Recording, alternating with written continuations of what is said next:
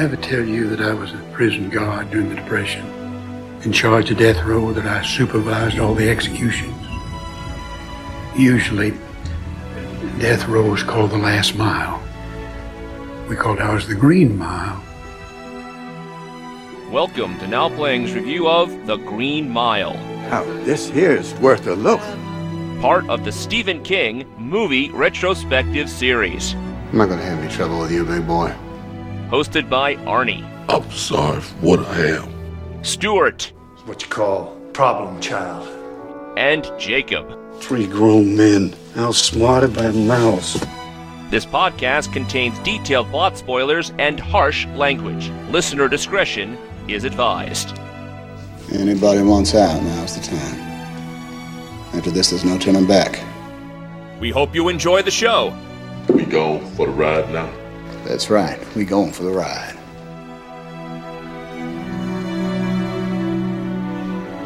Today we're discussing The Green Mile, starring Tom Hanks, David Morse, Bonnie Hunt, Michael Clarke Duncan, James Cromwell, Michael Jeter, Graham Greene, Doug Hutchinson, Sam Rockwell, Barry Pepper, Jeffrey DeMunn, Patricia Clarkson, and Harry Dean Stanton, directed by Frank Darabont.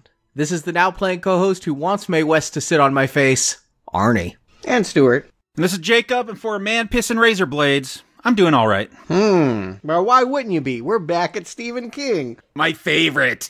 Our favorite and most long-running series we've ever attempted at Now Playing. It's 77 installments strong, and we still got about 40 more to go.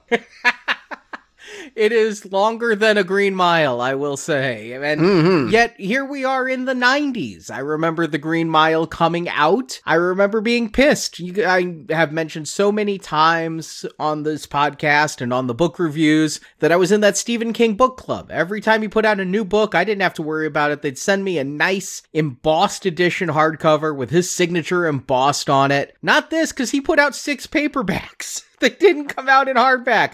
I was so pissed off that I was not getting the new Stephen King books. I couldn't believe it. And Stephen King was no spring chicken. I was living in constant fear of his death. I was wondering if he was going to live long enough to get all these books out. I think we'll be living with Stephen King books long after he's passed. I just imagine a study where, like, unpublished manuscripts are lying around by the hundreds. I was out of Stephen King by this point, but I kind of wanted to get back into it. Because, yes, as you pointed out, this was a nice marketing gimmick. He had gone back to the Charles Dickens idea of serializing a story. And so this wasn't published as one book in 1996. Every month for 6 months, he would put out a portion, and it got good reviews. I remember hearing a lot of positive things, but by the time the movie got made 3 years later, I was having none of it, because I'll just remind folks, perhaps one of my most unpopular opinions, I detested Shawshank Redemption. I wanted nothing to do with anything that looked like Shawshank Redemption, and let's face it,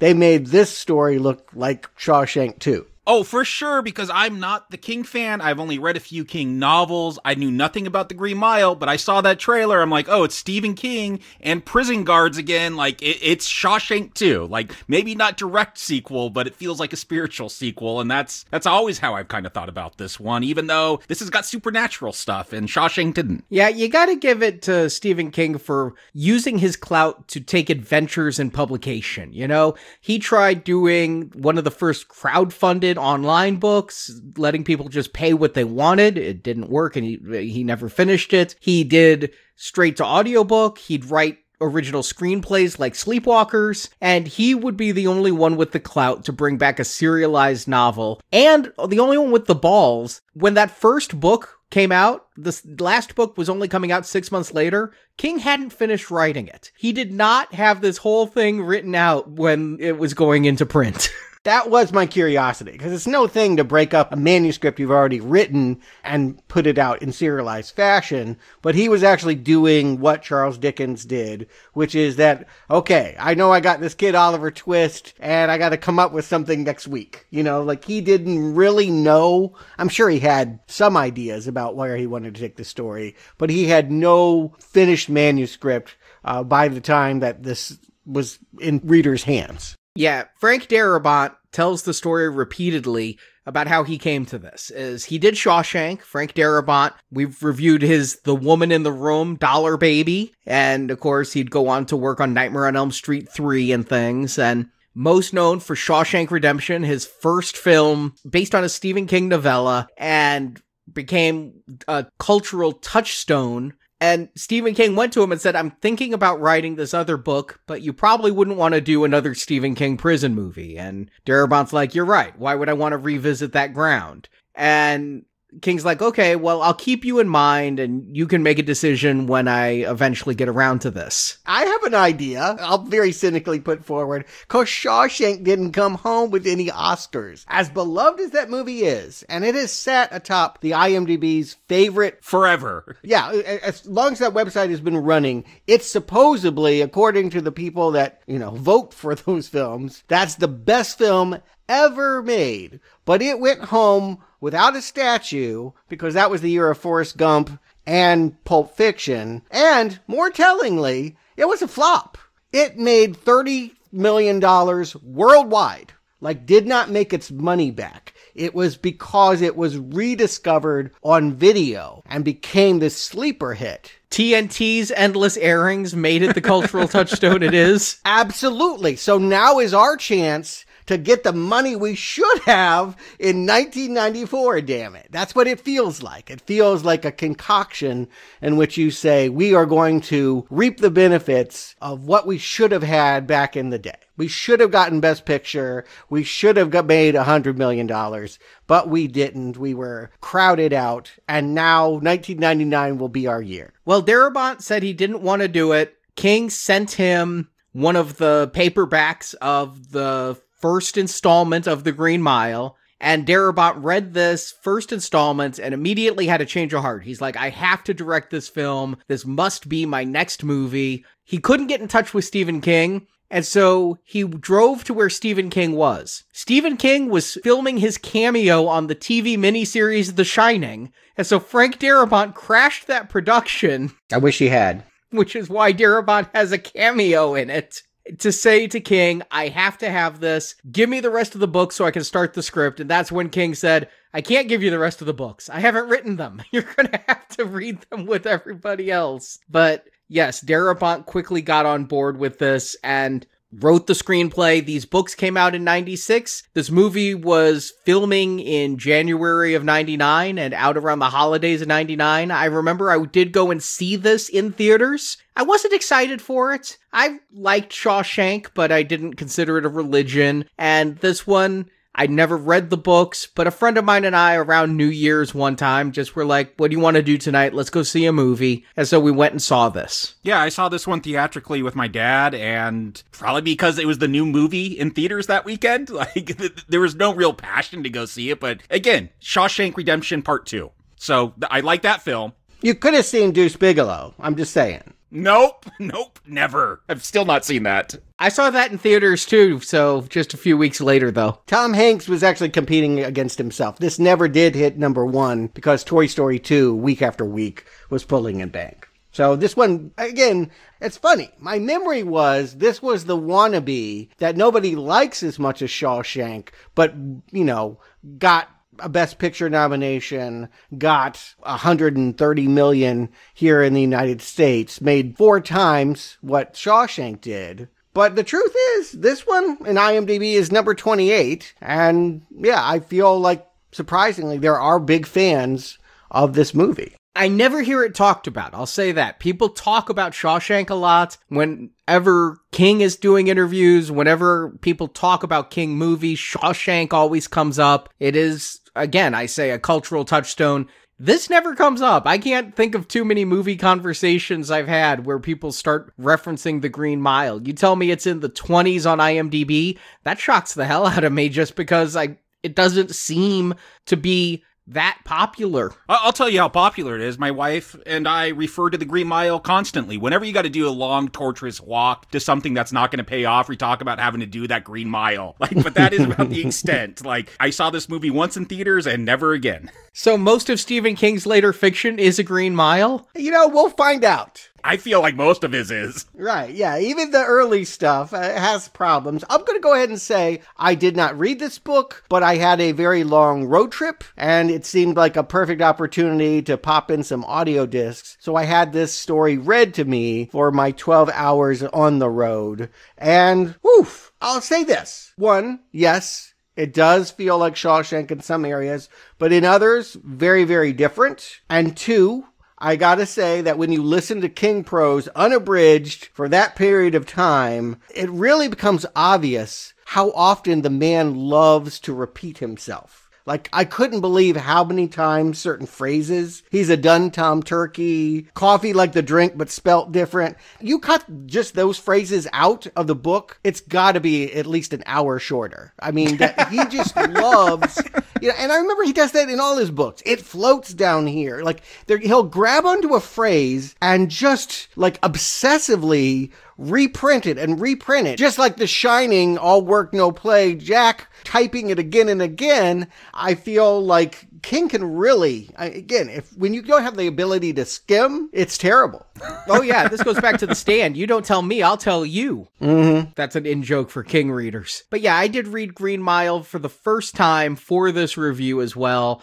Curious to see what it was all about. I was shocked. I mean, I'd seen the movie. I saw the movie over 20 years ago, but I had a pretty good memory of it, and reading the book was no surprise. The movie and the book are pretty faithful to each other, I will say. You can actually probably get away with writing a school paper based on watching the movie instead of reading the book. But again, Shawshank, I don't even really remember that short story. I think that all the love is just for that movie. And it didn't really remind me of that short story. It reminded me more of the Sean Penn, Susan Sarandon movie that had come out the year before, Dead Man Walking, which is about capital punishment and the ethics of mice and men, and that goddamn TV miniseries that King wasn't allowed to finish, Golden Years. If he can't, let his Jesus character get done on TV, I'm going to put it on the page. That's what I felt like. I'm just going to transpose the story of my Messiah. What I remember him saying in the intro is he started out with the intention of telling the horrors of the electric chair. This was all supposed to be about the fears of using that device specifically to take prisoners' lives. But I feel like it winds up being much more, again, religious is the word that I would reach for. I mean, yeah, it stars Jesus. Yes. John Coffey, Jesus Christ, JC. Mm-hmm. Yeah, it's not subtle. Right, yeah. Period film set in a prison. I hear that it's going to be Shawshank-like, but because I have conflicted feelings about Shawshank, I put that aside. I came to this movie rather curious. I felt like there was a lot of different movies you could make out of it, which is to say that there was parts that worked and parts that didn't for me on the page. My problem with the book in general is when reading it as one long novel instead of 6 broken up novellas or small novels, it feels kind of meandering. It doesn't feel like there's a good through line to those 6 books. It feels like each one is an anecdote of the people living on this Green Mile, but it doesn't feel like there's a good climax to it all. You know what I'm saying? Each book has its own climax. It was specifically written to be read as 6 books. It was not one book that he just chopped in 6 pieces. But they're not 6 short stories. It is one piece. Yeah, it is, but I also think you could get away with reading each one individually, especially since he spends so long recapping. You talked about repeating. At the beginning of each of the new books, he spends several pages just giving you the exact same pages that were the end of the previous book. And it just didn't flow very well as a cohesive single story. Is that something Frank Darabont can fix? Does Frank Darabont dare change anything about Stephen King other than tacking on a bad ending to The Mist? This is to be discussed. Well, we already discussed that ending. I don't think it's that bad. But yeah, I do think maybe it's problematic that Frank Darabont is the one directing it because he has such reverence, where I would be going in and throwing certain things out. He's going to make a 3-hour movie. He is going to use the clout of Shawshank being this cultural touchstone to say that I can make a movie that doesn't have to be shorn of anything. And so, yeah, that was my nervousness coming to the movie, was that I felt like there was a good movie in Green Mile. And I'll give this even an extended compliment. Unlike most Stephen King, I actually feel like it got better towards the end than at the beginning. I felt like a lot of it was very predictable, and then I felt very surprised by where things ended up in the end. And you mentioned that Shawshank lost out to everything to Forrest Gump, so if you can't beat him, hire him. Tom Hanks in the lead role. Mm-hmm. It makes sense. I mean, I don't know that I envisioned anybody else when hearing the part. I don't think that the main character is clearly defined. Yeah, who is the main character? That's one of my questions. Yeah, we'll talk about it. Again, I don't want to spoil too much, but I feel like this story is more interesting than Shawshank because it is about many things at once. And that means it could go in a lot of different directions. You hire Tom Hanks, and you're telling me that not only do we have a saint behind bars, but we have a saint looking out for him as well. Tom Hanks is almost always a good guy. And so it really sort of tips the movie into having us be in allegiance with the system. This is a prison movie where we're actually rooting for the prison guards. Kind of rare. Especially compared to Shawshank, which was very anti-prison guard. Mm-hmm. And most prison movies, I gotta say, we've covered a few at this point. I mean, I consider One Flew Over the Cuckoo's Nest kind of a prison movie. Cool Hand Luke, it's always like the system, right? Like the prison represents the system trying to beat you down, and we're rooting for, the rascal that will not allow his individual accomplishments and identity be destroyed. That's not this story. And I guess I'm curious to get into to find out what is this story. Arnie, why don't you give him the plot? As told in present-day bookends, the year is 1935, and Tom Hanks plays Paul Edgecombe, supervisor of the officers guarding death row at Cold Mountain Penitentiary. Due to the green linoleum on the floor, this death row is called the Green Mile. Paul has 4 officers under him, including the sadistic Percy Wetmore, played by Doug Hutchinson. The other 3 officers are good men. There aren't many inmates on death row. There's Edward Delacroix, played by Michael Jeter, and there's Arlen Bitterbuck, played by Graham Greene. But when the movie starts, a 3rd inmate arrives, a very large man named John Coffey, pronounced like the drink but not spelled the same, played by Michael Clarke Duncan. Put that in just for you, Stuart. Mm-hmm. I helped, didn't I? That's another one that he says about 70 times. Coffey was sentenced to death for the rape and murder of 2 small girls. But there's something a bit magical about Coffey. After he arrives on the mile, a strangely intelligent mouse shows up. Delacroix takes a liking to the trick-performing mouse, who he names Mr. Jingles. Then, with just a touch, John Coffey heals Edgecombe's urinary tract infection. You heard me right? This is the first movie I can think of that really features a urinary tract infection. Major plot point in this movie, yeah. Mm-hmm. When Coffey's done healing, a swarm of black insects fly from Coffey's mouth and disappear. We see Bitterbuck is executed, and brought in to fill the cell is Wild Bill Wharton, an unruly and violent inmate played by Sam Rockwell. The day before Delacroix's execution, Percy steps on Mr. Jingles, but in front of all the other guards, John Coffey's magic touch is able to heal the mouse before it dies. With everyone, except Percy, seeing Coffey's gifts, Edgecombe decides they're going to stage a small jailbreak. He and the other guards lock up Percy, drug Wild Bill, and take John to the house of prison warden Hal Moores, played by James Cromwell. The warden's wife was dying of a brain tumor, but John Coffey is able to bring the woman back to full health. They then return Coffey to the Green Mile. There, Coffey breathes the black bugs into Percy's mouth. Seemingly possessed, Percy shoots Wild Bill and kills him, and then Percy becomes catatonic. Percy is put in a local mental hospital. Finally, the movie is coming up on 3 hours, and it's time to execute John Coffey. Edgecombe doesn't think he can go through with it, especially since Coffey's magic touch showed Edgecombe that Coffey was not guilty of the murders for which he was convicted. But Coffey says he's tired and ready to die, so with tears streaming down their faces, the guards on the Green Mile execute John Coffey in the electric chair. The bookend then returns to present day, where we see Paul, played by Dabbs Greer. Paul is 108 years old, having been granted an extraordinarily long life by John Coffey's touch. He wonders how much longer he has left to live, as credits roll. Yeah, that frame story is, I just want to give a compliment straight up. Thank God they decided to get an old actor who kind of looks like Tom Hanks. I really didn't want to see Tom Hanks put on latex and dodder around a nursing home with actors 30, 40 years older than him. No, disagree completely. First of all, when I was reading the book and trying to remember the movie, I'm like, they're probably just going to cut this whole frame story out. There's actually a lot more to it in the book. There's a mean orderly, much like Percy's a mean guard, and they draw those parallels. And I'm like, they're just going to cut all this out. But when they start with this, and I see they are going to have this frame story, I'm like, why didn't they just get Tom Hanks? This guy looks nothing like Tom Hanks. He doesn't act like Tom Hanks. It turned out that they did do old age makeup tests with Tom Hanks, and they're on the Blu-ray. I got to see them. Darabont said the makeup just wasn't convincing. I disagree. I think Tom Hanks' performance was good enough. I think the makeup was good enough.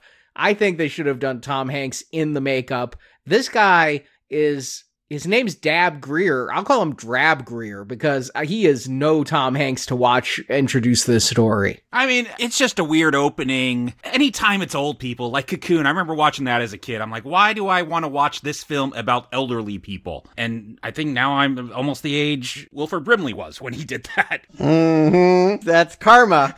Yes. But yeah, we're watching old people at an old home fight over the TV. I get it. There's some hook. The mystery is what's in that cabin. We see Paul sneak off, go up to a cabin, and then come back and break down during a black and white movie. And I guess that's a good enough mystery. I just wish, let's get to it. Like, it's not such a great mystery. Like, ooh, what's this mystery cabin that I want to spend a whole lot of time with this bookend here? Yeah, and they don't belabor it. On the page, they kept coming back to it. It was hundreds of pages. And as Arnie implied, it was, there was an orderly who was out to expose what was going on and was beating up on the Tom Hanks character. And you could have retained that. It would have been a different movie. If it had been Tom Hanks, I mean, you're going to know this anyway, but you would really be focused on the fact that he's incredibly old. I think doing it this way, you don't quite realize how old Dab Greer is. You're probably not doing the math and saying that this is a modern day nursing home and that the story he's telling of middle-aged Tom Hanks in 1935 means that, yeah, he's a lot older than anybody else in this establishment. Other than them watching Jerry Springer, this could have been the 80s also. You know, it really has a timeless feel even in the nursing home, except again for what they're watching on television. Mm-hmm. But, you know, he has a friend in the nursing home that he's going to recite this story to. We're told it's a story that happened 60 years ago. Elaine's going to hear why he was moved to tears watching Top Hat with Fred Astaire. And suddenly we're back at a prison. Not unlike Shawshank, but this one in Louisiana. And I want to say, I'll just go ahead and use the words. The magical Negro sort of conceit was an invention of Frank Darabont in Shawshank Redemption. When you read Shawshank Redemption as King wrote it, the character that helps the Tim Robbins deal with the plight of being incarcerated was an Irishman. It was Frank Darabont that said Morgan Freeman is magical and sort of created this template that, again, there have been so many movies to jump on the idea of black people having magical powers that help and make white people's lives better. This movie looks like the most magical Negro story yet. This or Bagger Vance, I guess. It's not just movies. I mean, let's look at Stephen King's own history. Remember Mother Abigail in The Stand, a magical black woman. There was the magical Negro in The Shining. That was straight out of the prose. That was not Kubrick's casting. King has fallen trap to the magical Negro stereotype many a times, and even in the mid-90s, he had not outgrown it, and even in 99, I don't think you could make this movie this way today. I think that... No, there's no way. Because you talk about Shawshank Redemption, Morgan Freeman's character, you could call him magical. He's resourceful. He's definitely magical. John Coffey's literally magic. Okay, fair. Yes. All right. Yes. He doesn't, make things come back from the dead, Morgan Freeman. But later he would go on and play God and stuff like that. I feel like it's in his repertoire. And certainly you mentioned Bagger Vance. Like, who wants to see that movie? Magical golf caddy Will Smith. No, thank you. Helping Matt Damon. So what is the offense? I want to just break this down. Like, because on one hand, you could say, oh, this is a reverence for African Americans. And yet it also sort of depersonalizes them. They're not people. They're these sort of just tropey non-people. What I read up on this a little bit, and what it seems to be the big offense is it's written by white screenwriters that don't know anything about black people. So they make them magical to cover their own ignorance because they can't actually look at their personality and know the history that they've gone through. They just sort of wave their hands and say, voila. And I'm kind of trying to focus on the technical aspects of this film because when we get into this story, whoo boy, like, yeah, trying to get into the racial politics of the Green Mile is muddy, and you're right, Arnie, I don't think this would get made today. Well, I mean, but it is a story set in 1935,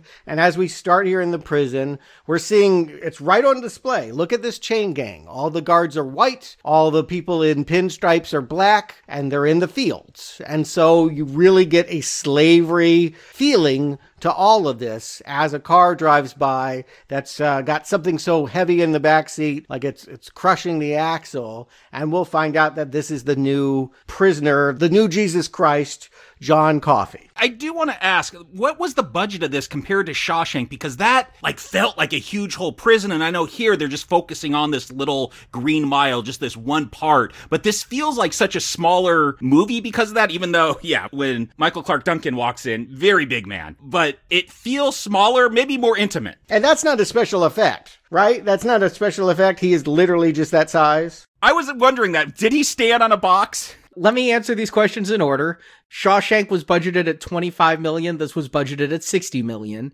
Yeah. Wow. Okay. A lot of this was created in soundstage and, utilized to recreate King's words. So this is a more expensive film. But yeah, it also a somewhat claustrophobic film. And no, Michael Clarke Duncan is not this big. He, in fact, was turned down for the role, A, because he couldn't act. His only acting role had been Armageddon. Armageddon, yes. Okay. Wasn't he in Friday? I guess he worked as a bodyguard for a lot of celebrities before he was an actor, so he must have been on the set. He has an uncredited appearance in Friday, but really his only work had been Armageddon. And Bruce Willis called Frank Darabont and said, I hear you're doing Green Mile. I have your John Coffey here, but they had to get Michael Clarke Duncan in with some acting coaches in order to get him to play the part. And they were looking at other people. Apparently, Shaquille O'Neal was up for the role.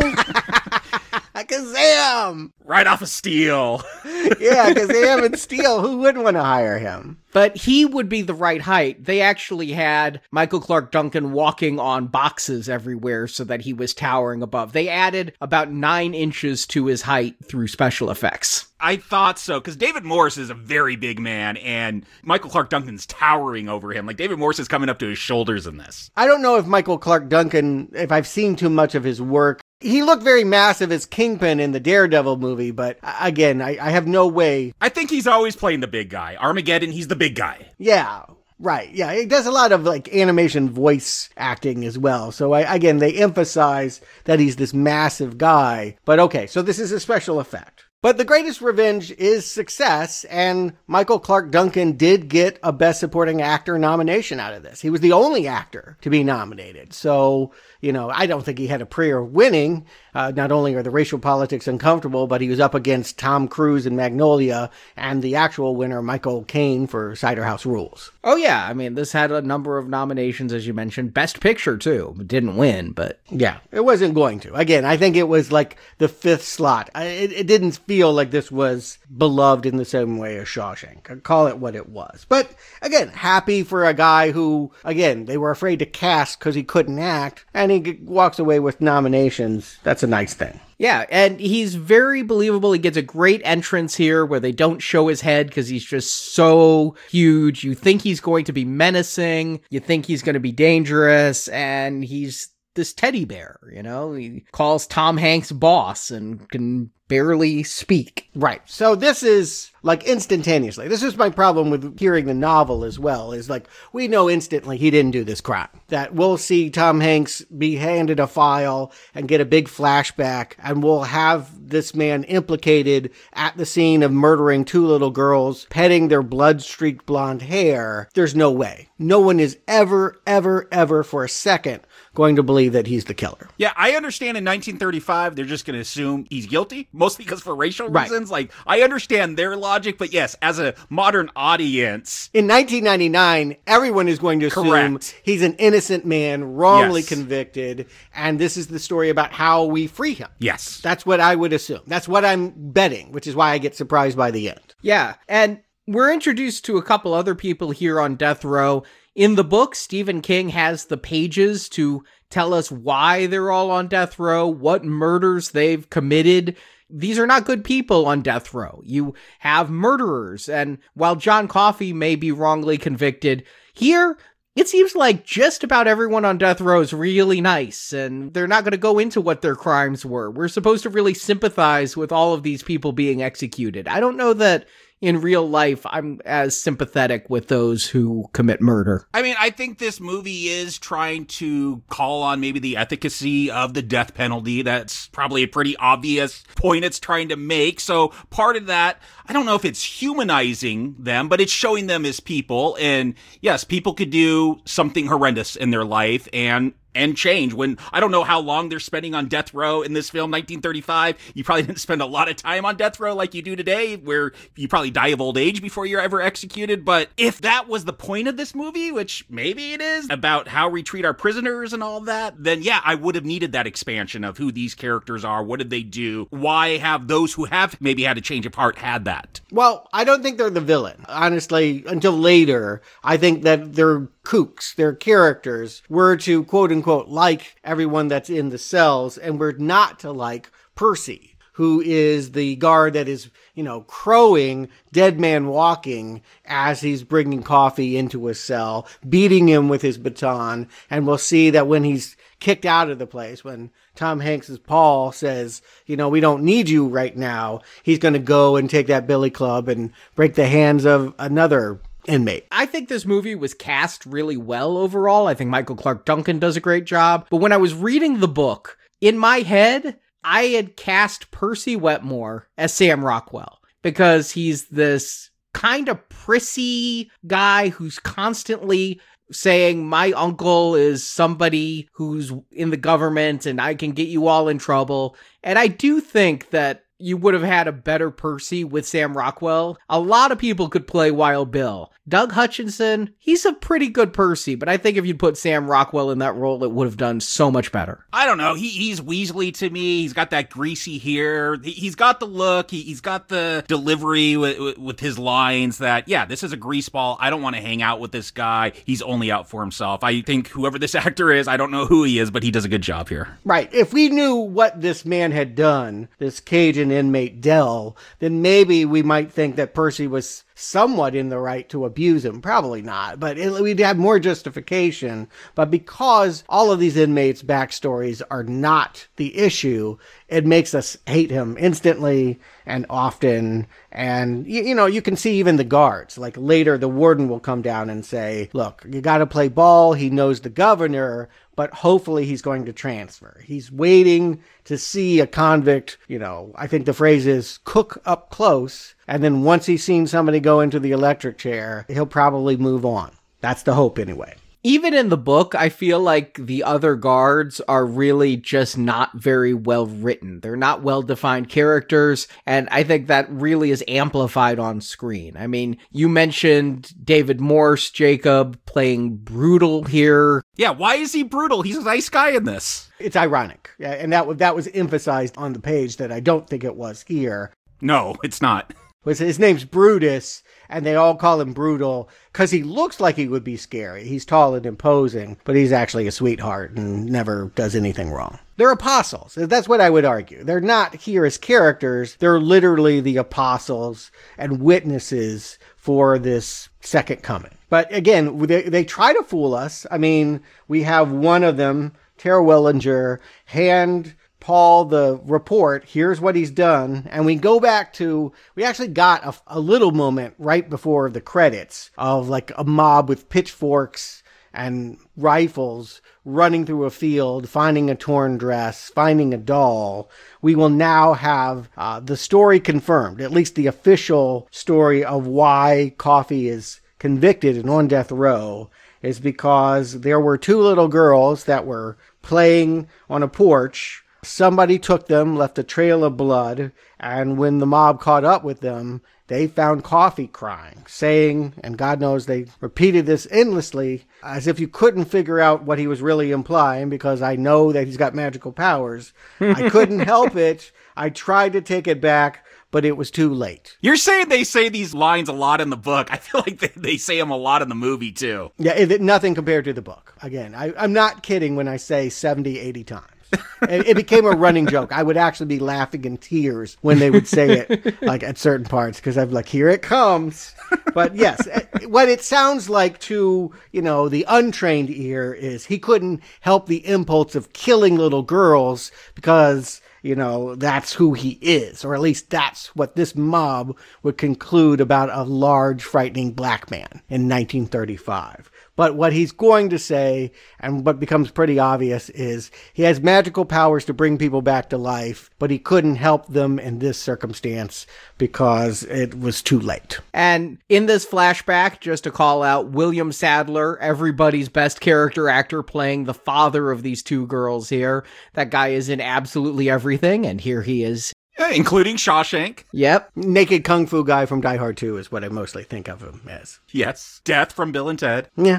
So you get it. Again, the way that I think of 1935 is that it has unjust racial politics. So when you show me a literal mob of pitchfork-waving white people in overalls, and they're going to draw this conclusion, we just know, right? And so that our indignity is up, and we are hoping against hope that this is like a John Grisham story, where not Stephen King. We will have somebody, and Atticus Finch is going to get him off death row. And instead of Atticus Finch, we get Mr. Jingles, because this movie is going to meander as much as the prose did. This is a 3-hour movie, and I swear to God, each half hour feels like it's just one of those books, focusing on a different character. And even though John Coffey is here in E Block, we're going to forget about John Coffey for a while. We're going to focus on Delacroix and his magical mouse, Mr. Jingles. I'll say, turning this film off, what sticks with me is not John Coffey, it is Del and Mr. Jingles. Like, they kind of steal the movie for me. That cute little mouse doing those tricks. To be fair, you did have a pet squirrel. Yes, and I have rats and mice now. Okay, so there's a bias. I don't actually like the mice. I do like the rats. They're much more personable. Our mice are not this trained. Yeah, so how connected is this with the rest of it? Because it seems like something else magical, right? Maybe it's not supernatural, but this is a mouse that nobody can catch. It runs underneath the doorway of a padded cell, and when they go in and run through the padded cell is not used, they just stuff it full of unused furniture, but when they clear it all out, they can never find this critter. I will say, as much as I like Mr. Jingles, I don't understand all this time spent. Like, it's one mouse. They're worried about the padding and the padded cell that they don't even use. Like, we're going to unpack that cell, then repack it, and then unpack it, and pack it again, all for one mouse. Like, I understand if they think there's an infestation, but it's just one mouse. Yeah, I was thinking a lot of Mice and Men. They have a big guy, Lenny, who takes care of mice, and I keep thinking the mouse is going to become friends with Coffey. Right? Like that, because everyone has considered him simpleton, they're not going to understand that he has this, he's in touch with nature, and that the mouse will come to him. That he ends up going to this other guy, this Cajun, is kind of a surprise. And if that were the case, you might as well already have this guy have the pet mouse. It would just speed things along if he had been taking care of the mouse his whole time there, already had trained it. And we could, not spend so much time with the guards throwing Nilla wafers at the thing. And the point is the mouse is going to get killed. The point is that Percy, the guard everyone hates, is going to stamp on it and coffee's going to bring it back to life. Just get to that. Everything else we do with the mouse it's a slow buildup. And I think I'm hearing from everyone some impatience. It's the problem with being too faithful to King's prose. The way King writes it, keep in mind he wasn't entirely sure where he was going, and he had already published book 1 by the time he's working on the next book, so he can't go back and just insert the mouse. But Darabont, he could have abridged, and whatever I think of this movie, I think he overindulges, much like King does in his own prose. Darabont overindulged with this movie's 3-hour runtime. 100% agree. I do want to say, though, I don't feel bored. Like, there's enough interesting things, again, going on, like this mouse or Dell, I like him, and that I'm more intrigued. Like, where is this gonna go? I kind of like some of these characters. I kind of like their dilemmas, their stories. So I'm going along with the ride, but yeah, I do feel the time. But I do want to say it's not one of those instances where I'm just like bored and like just get on with it. Like, there's enough likable characters that I find moments that I enjoy. I'll agree, I'm not bored at all during this.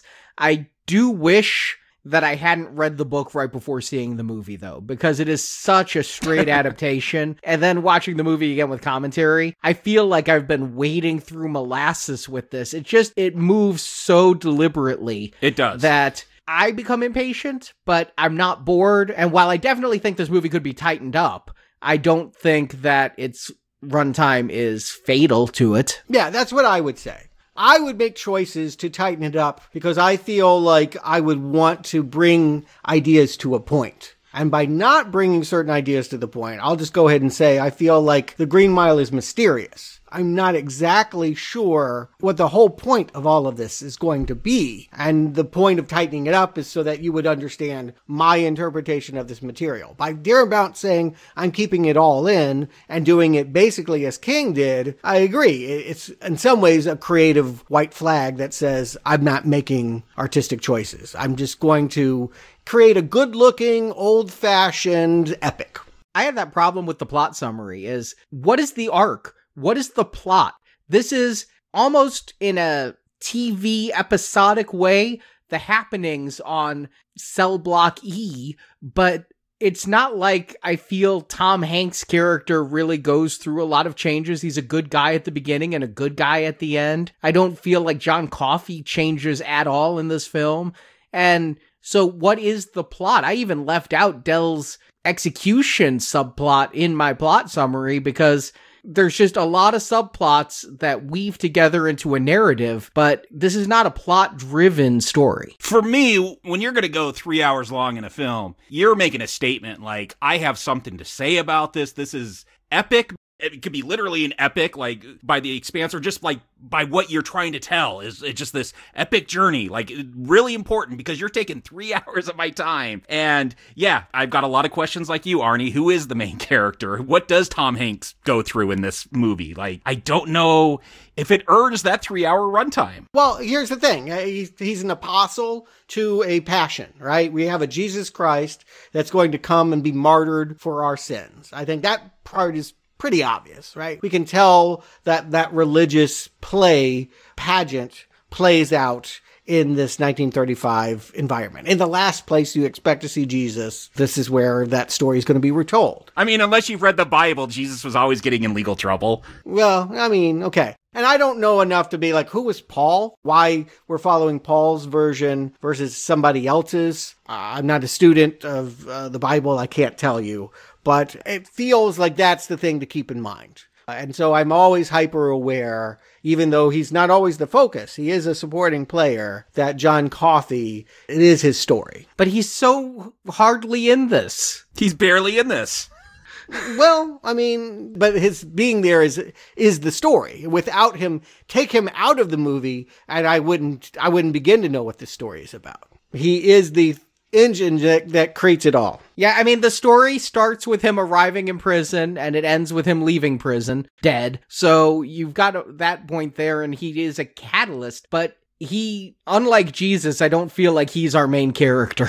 Well, I mean main character in the sense that he's the important character. Obviously, the main character is Paul, and how he's going to interpret, this is his testament of what happened to Jesus. And yeah, there are other subplots here as well. He's got the urinary infection. That is a very surprising subdevelopment. We have scenes with him and his wife. I thought for sure that in adapting this, you would give him an illness that isn't a UTI. Why? I thought for sure you would give him something more visible to be healed. Something where you're not grabbing his crotch to fix it.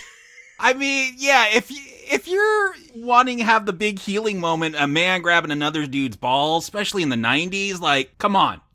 Like, let's just be real here. Like, people are going to have a hard time taking that seriously. I think it's done as comedy. I mean, that's the whole point, is that we want to give people a little bit of funny. And, you know, from his very early scenes, when we're actually seeing Paul as Tom Hanks and not the old man, like we see him at the toilet, you know, trying to pee, wincing in pain. He'll have nights where he runs out to try and get to the outhouse and not making it, having to pee on the firewood. And all of this stuff is humor. I mean, let's just call it what it is. It's bathroom humor to make us laugh. And God knows Stephen King loves toilet humor. Yeah, but when Jesus is healing the blind, he's like not teabagging them at the same time for humor. That's what I'm saying. If you're telling me this is the savior, I don't know. It's a weird choice. Oh my God, you now just have given me the version of the Bible if it was done by Seth Rogen and James Franco teabagging Jesus. But again, you're laughing, so I think it's working. I think, yes, it's totally surprising. It's shocking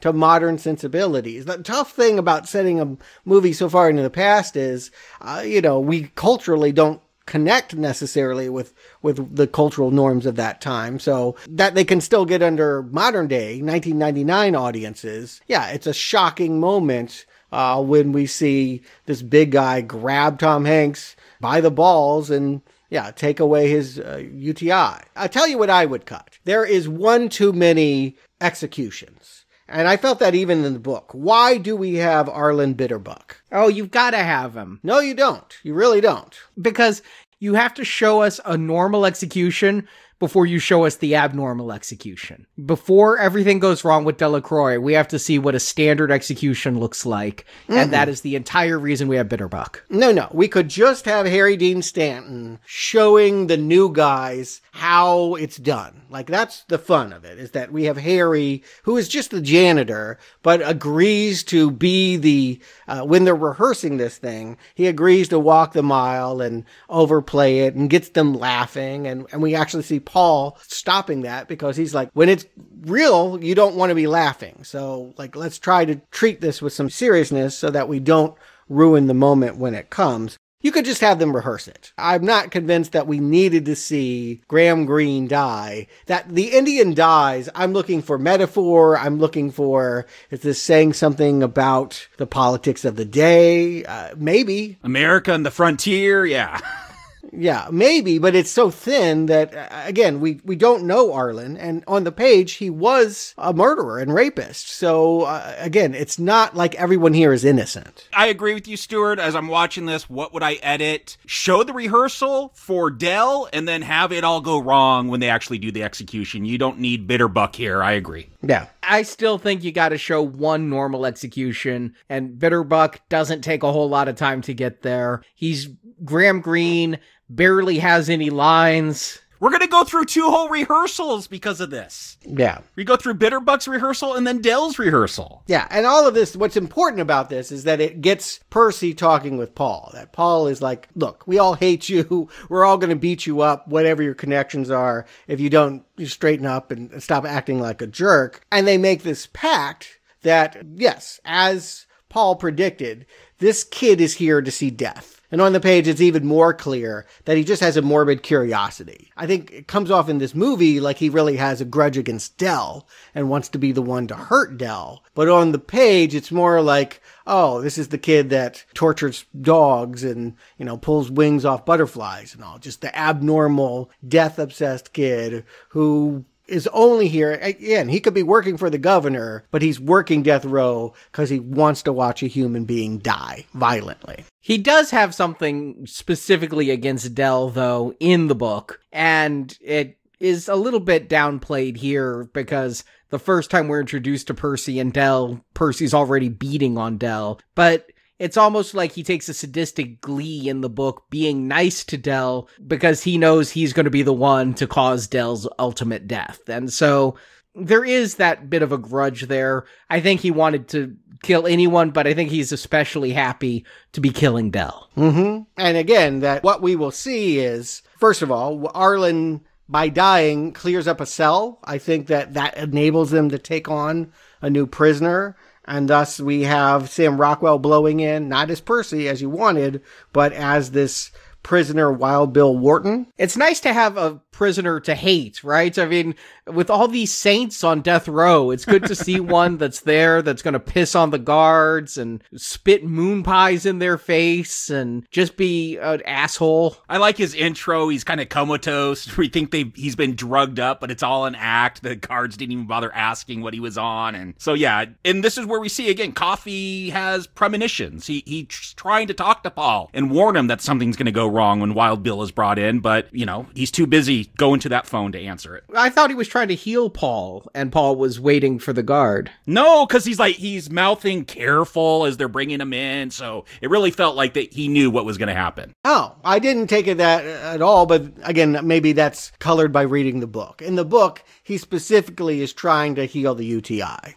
That was the reading I got, too. Yeah, the fact, though, that he's saying careful as they're bringing him in, it feels like he knew something was up. Yeah, maybe. Again, this is movie interpretation versus what I read. I just assumed they were doing what the book did. Either way, yes, this is the moment where we see Tom Hanks wanting to intervene, getting kicked in the balls by Wild Bill. He's already in pain, falling to the Green Mile floor at this point. And we also see that Percy, as much as he likes to wield that billy club at the weak ones, when he's actually confronted with someone that is, young and dangerous, he clams up. He doesn't get involved at all. He makes Brutal be the one to, save Dean, who's in a chokehold.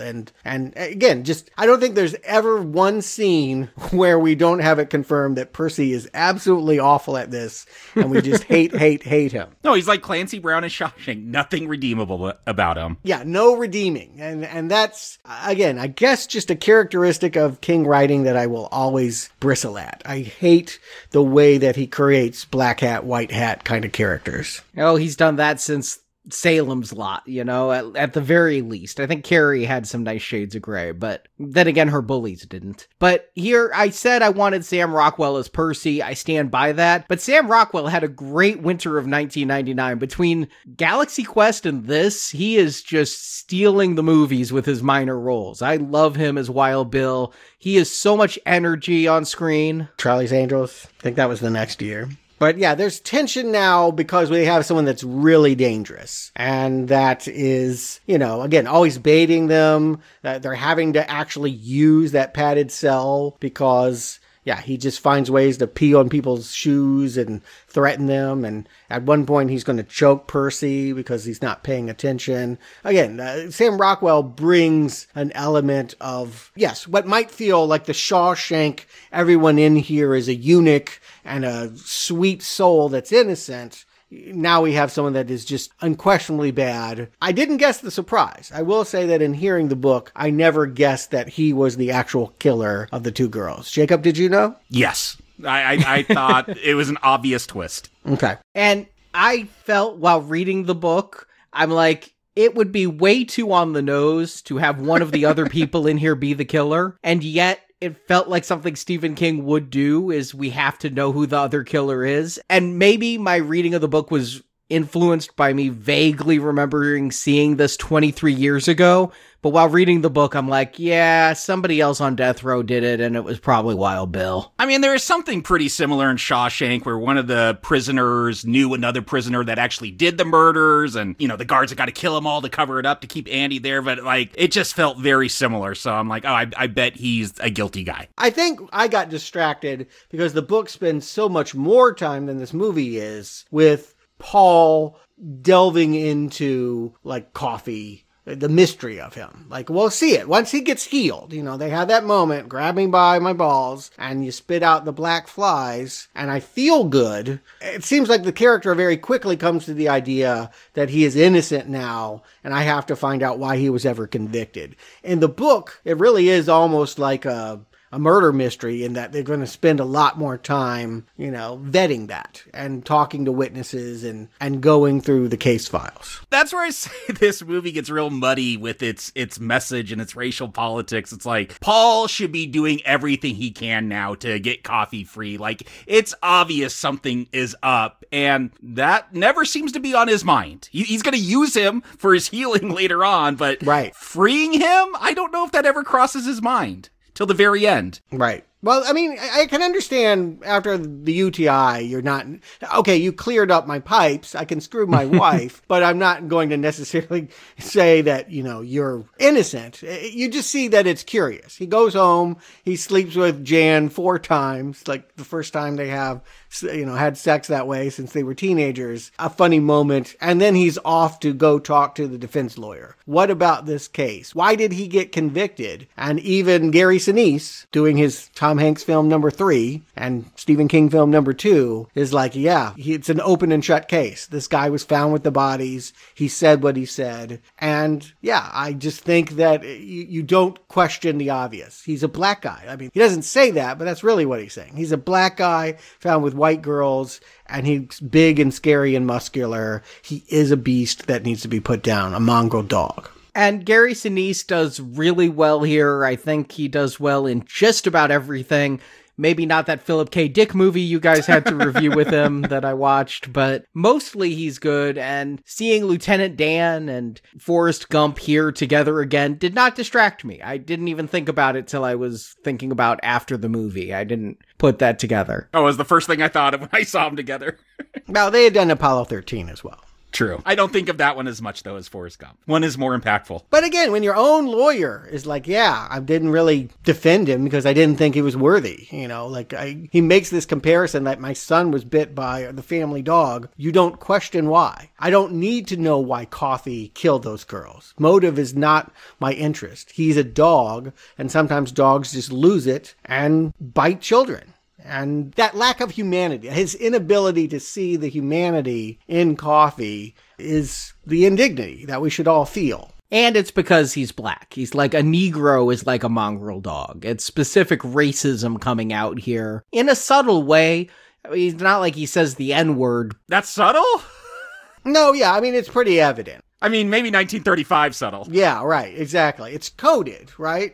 We all can see. It's very loud and clear, but it's dog whistling, right? We know what is being done here. And yes, that's, again, they don't see Coffee as a human being. Would be the thing to get mad about, except the movie doesn't see Coffee as a human being. Coffee isn't human, I don't think. I want to debate this. Is Coffee just a mortal soul that is operating through the hand of God? Does he have the Shining? Or is he Jesus Christ? My reading of it is that he is a Stephen King supernatural being. He is a mortal person who has one specific power.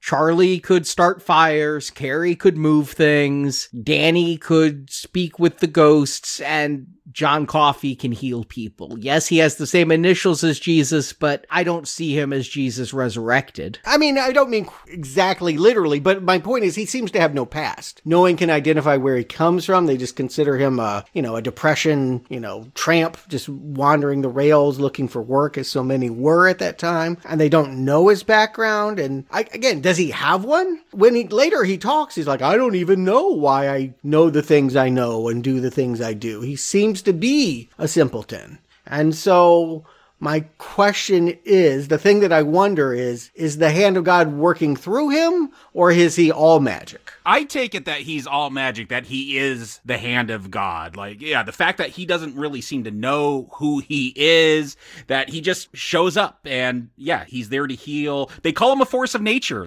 at one point in the film, and that's how I feel about him, that he is this godly manifestation, an angel, something like that, but not a human being with the Shining or some other Stephen King magical power. I mean, it felt to me like Lenny, again, of Mice and Men, and that, there was something very human about him, and yet where this goes, it's a frustration that I have. I don't necessarily like the ambiguity of not understanding the lack of humanity. Did he just like come down in a ball of light? Like, is that what we're to understand? That would be my interpretation. My belief of it from reading the book is that he was a tramp, one who was very addled mentally. He did not have the ability even to remember something as simple as who gave him a sandwich that he was carrying for lunch. And so he doesn't remember much about himself, but my thinking is he went place to place just eking out a meager existence and healing people along the way because that's his instinct of what to do. I don't think he was manifested where those two girls had been raped and killed by Wild Bill and then killed, a short time later. Okay. Again, I wish it were a little bit more detailed in that information. I'd like to know that because I feel like that's the story. Again, I would argue he's the character that everything is hinging on. The more you can give of his plight. And again, I think it's really important. It's wrong to exoticize and not give him a personal trait. I want to believe that he's a human being. And the way that this movie, unfortunately, too often, again, he's trying to make other people feel better. Oh, I don't even want to live. Don't feel bad about putting me to death. Like, where this character goes, it's kind of infuriating. Stephen King, I feel, just lacks gray characters. You talked about that a little bit, Stuart. I feel like that's something from the beginning, especially his characters like Paul Edgecombe, who are just these nice blue-collar guys that seem to be the heroes of every Stephen King story. And I do wish that there was more given to John Coffey.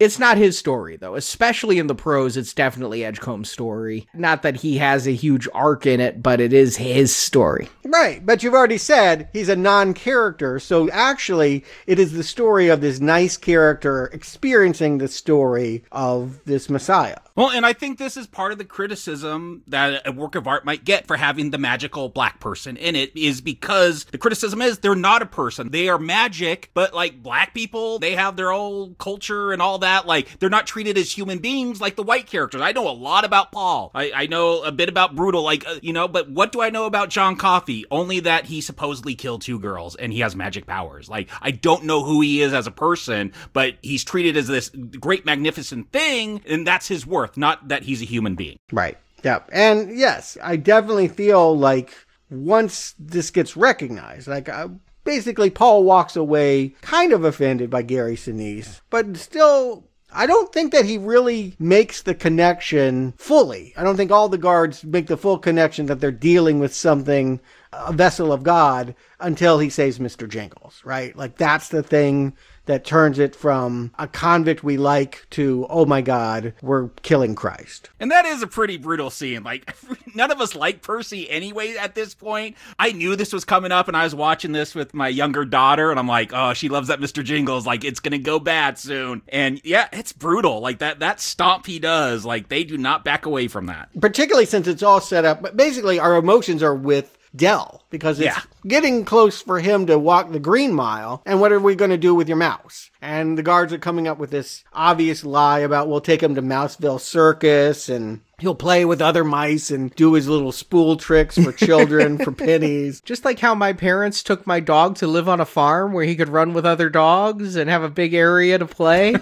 Right, yeah. But you think he's making a joke about Disneyland, but in 1935, there's not even Snow White yet. So Mouseville in Florida is, I don't know if that's a premonition or just a lucky coincidence. I don't know if you've been on the backwater Florida roads, but I'd believe there's a Mouseville tourist trap somewhere, because there are certainly enough Alligatorville tourist traps that I could imagine one with a mouse. Yeah, but it just made me think about Disney. But I guess that's a modern sensibility. The point is, they have convinced this prisoner his mouse is going to be okay, and then splat. Percy comes in and just with a, thoughtless stomp of his feet, all of those dreams are gone for Dell. But, of course, this is the opportunity. This is where Coffey steps in, does the E.T. trick, cups the dead mouse corpse in his hand, and now it's confirmed by everyone. All the guards see this, except for Percy, and he comes in later and thinks he's been tricked, that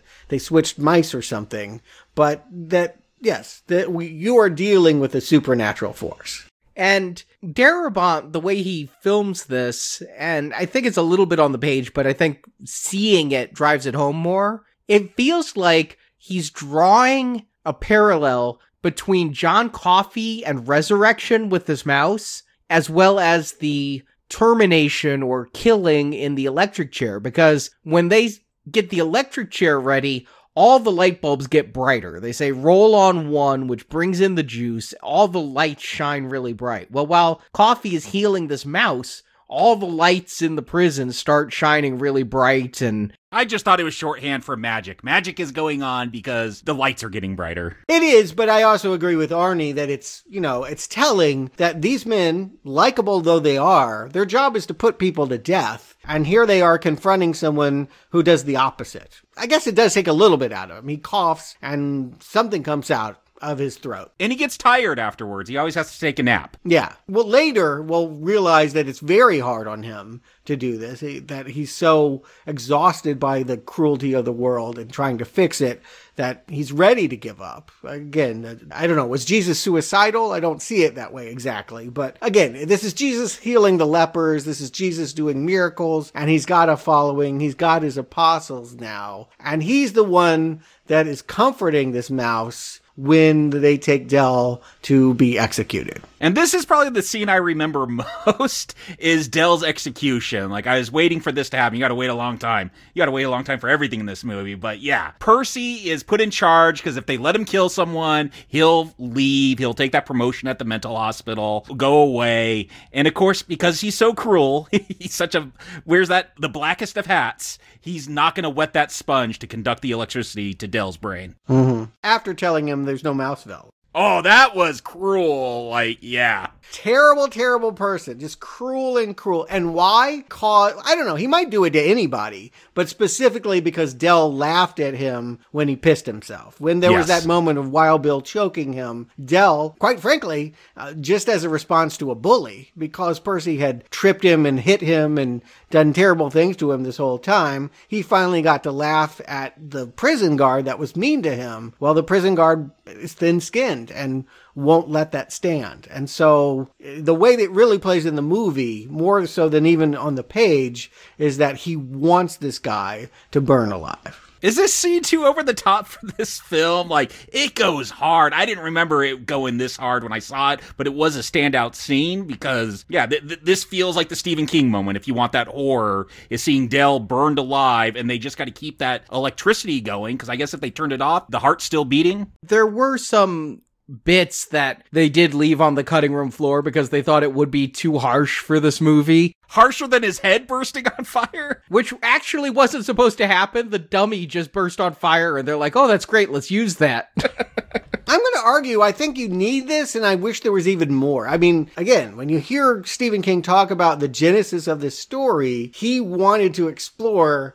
how crazy it is that this is the way that we execute people. I mean, we don't do this anymore. Even in states where we do put people down, we would never be this cruel. That, he wanted to explore the evil of old Sparky, as he put it. So again, this is the moment that really shows you. I wish they lingered. I mean, I feel like in the book, they take us time to walk down that Green Mile and to walk through the doorway. And like, if you watch Dead Men Walking with Sean Penn, there is just a lump in your stomach watching him near his end that I feel like this movie could spend some more time doing. I know it's got a lot of things on its plate, and I know it's being directed by a guy who's kind of sentimental when I'm wanting something a little bit more horrific, but I like that it's brutal, and I would actually advocate more of this, please. I just think that it doesn't match the tone of the rest of the film. I'll agree with Jacob, because while this is Percy's ultimate sin, he's been an asshole this whole movie, but now he's caused such a painful and horrible death for Del, a character who, of course, we like because he didn't just save the cat, he trained the little mouse to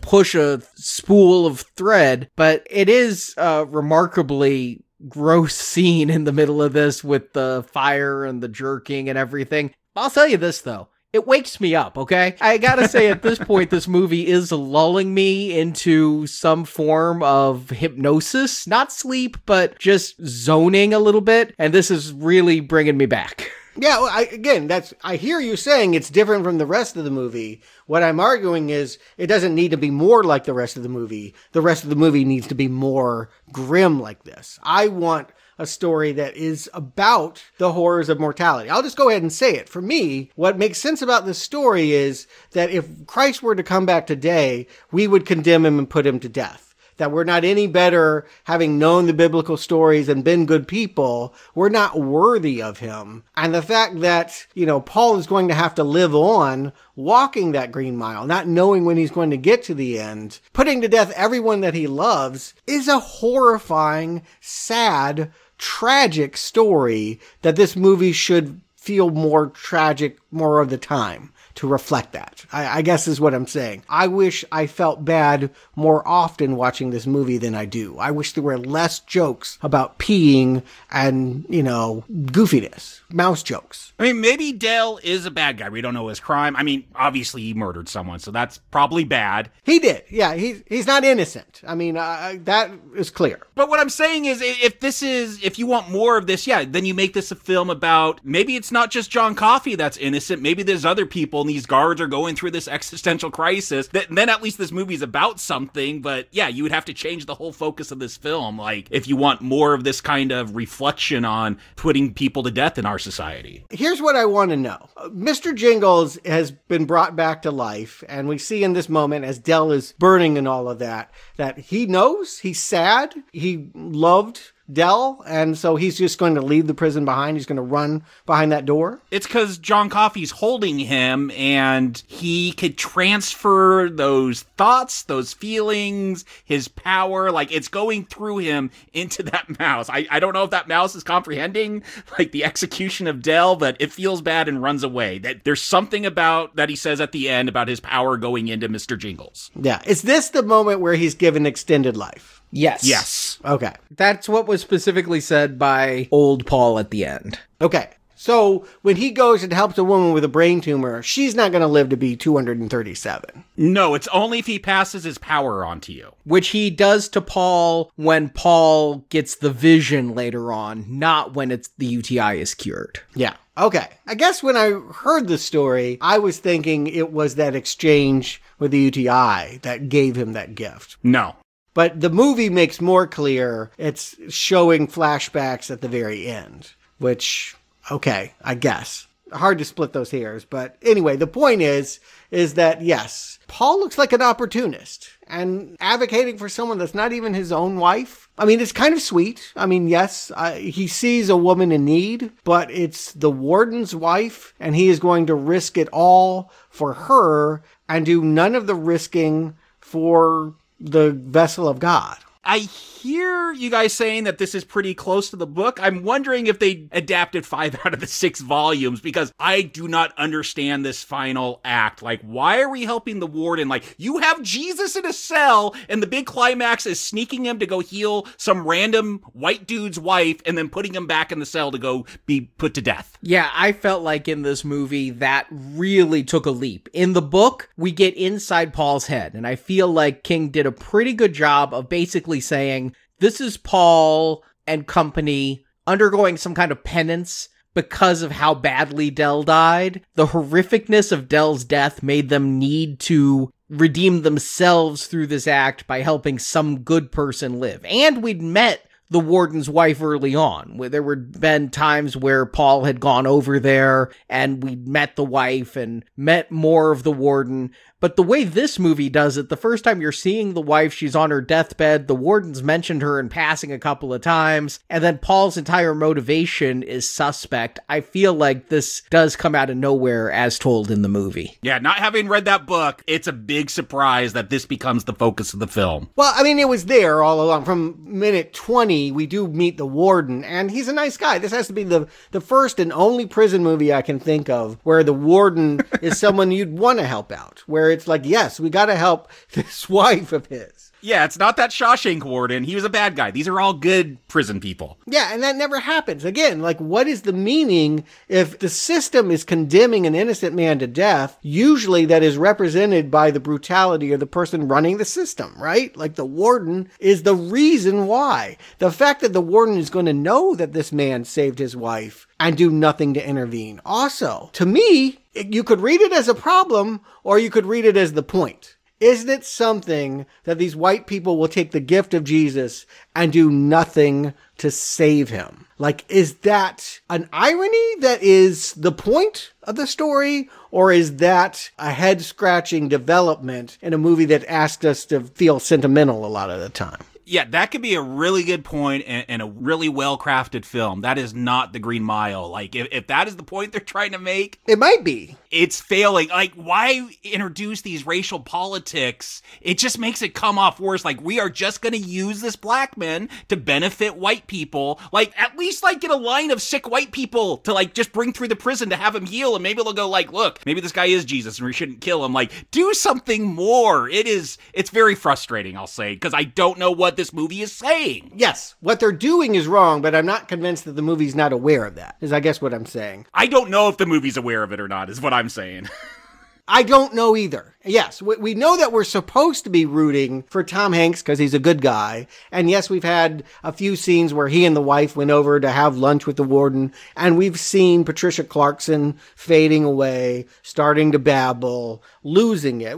She's not really a character. It's a distant sort of sympathy that we have for her. But yes, that they conceive of this jailbreak in which they're going to bring coffee to her in the middle of the night and have him eat out her brain tumor before it kills her, almost feels like the climax when in fact it's the thing that to me leads to the interesting conundrum.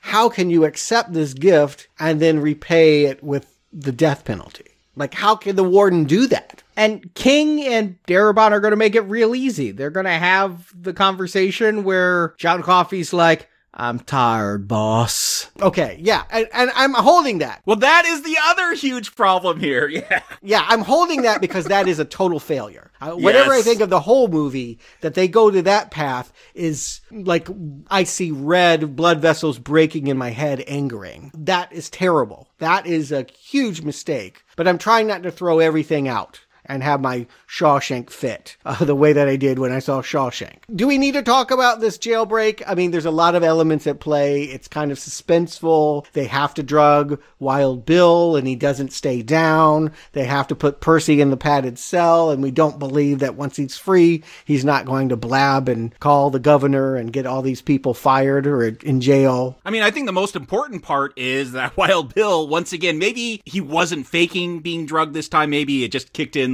later, but this is where John Coffey gets confirmation that Wild Bill is the one who did those murders, because he's going to reach out, grab him, and I guess John Coffey touches someone, he could tell everything about you. I don't think we're to know that yet. I know it, and partly because I know the book at this point, but all we see is that John Coffey gets a weird-looking face and says, "You're a bad man." I'm hearing, Jacob, you said I was on to this movie. I knew that Wild Bill was the killer. I don't know that everyone in the audience would be there, but maybe. Yeah, maybe not. Yeah. It's too big a coincidence for me to even allow this movie and book, let alone to think most audience members would jump on it. Yeah. Who knows? I don't know. Because I had heard the book before I watched the movie. I knew that this was coming. Everything was following, as it were. But yes, there is some kind of, if nothing else, we understand that John Coffey is processing some kind of secret about Wild Bill. And then he has to go to this house where, I mean, can you imagine in 1935, an elderly white man with a shotgun letting this massive black man walk into his wife's bedroom and kiss her? Like, nope. In the book, they kind of made it seem like everyone falls into a trance and just lets John do whatever, but it doesn't play that way here. I would have loved that if you have some heavenly light from some unknown source above them, like shine down. And yeah, they go into trance and he just kind of floats his way to the wife and he like, yes, then I could buy that magic happen. But this, no, they're just like, hey, let this big black man who's convicted of double murder and rape of children, like come in and kiss your wife. Mm-hmm. Right. Touch my nearly naked wife and do whatever with her in the bedroom is, I mean, it's an outrageous thing. Yes. I think I was projecting from the book because as he gets closer to the warden, James Cromwell seems to relax. And so I think they were trying, Darabont doesn't deviate from the page of Stephen King. I think he was trying to show us that they were being put in a calming trance by John Coffey without doing something as hoary as having a light from God shine down upon them. But I also don't know that it completely translated or sold. Why not play it the other way? Why not have James Cromwell blasting the shotgun and the guards have to hold him down and beat him up or something like that? You want things to get more and more escalating. You want things to be like, oh my God, I can't believe things have gotten this bad. Not like, oh, it'll all be okay. And sure, we're going to allow this to transpire here because, that's what's needed for the plot. Like, it should come at some consequence. It's relatively easy that they're able to break him out of jail and put him back in. And I feel like you want to scare the audience. You want to make it more frightening and not more comforting. Darabont's instincts so often are to try to wrestle tears out of us or coddle us. And why not scare us? What's wrong with that? It's Stephen King. I want to find this moment tense. Stephen King is more than one thing, though.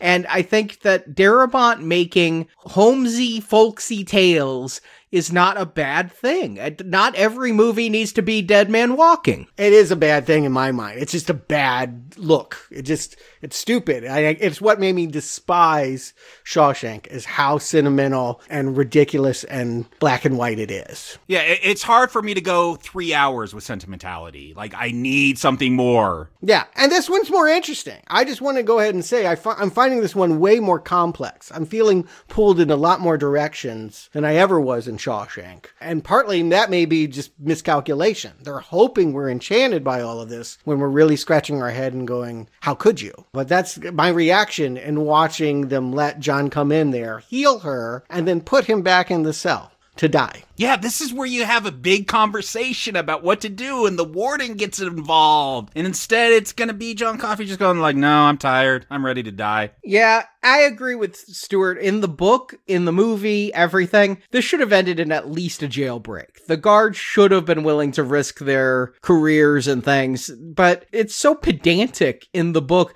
Well, I have kids, it's the Depression, it's hard to find new jobs, we'll go to jail. You've seen a miracle from God. You don't put that miracle in the electric chair. But they're not willing to go to jail for that. Yeah, I agree. Again, is that the point? Because I can celebrate it if the point is, look at these greedy people that are willing to exploit a Messiah, but not actually give of themselves to a higher power. I feel pretty comfortable saying that is not the point of this version of the Green Mile. No, it is not getting into those politics. Nor the book. No, these characters are not cynical and greedy in the book. They're, especially Paul, he's so saintly himself. I mean, they're trying to look saintly here, but they don't look saintly to us because we can see what's going on, because it is so offensive to think that you could use someone in this way and then literally dispose of them. You're projecting your viewpoint onto me, whereas, yes, I see it as bad, but I also see it as they saved this woman's life. If they hadn't done the actions they did and taken the risks they did, the warden's wife would have died a horrible death. They saved her life. Right. And again, the fact that a white woman's life has more value than a black man's life in this day and age is something that's not going to go undebated. That's the thing. You have John Coffey be someone who has been,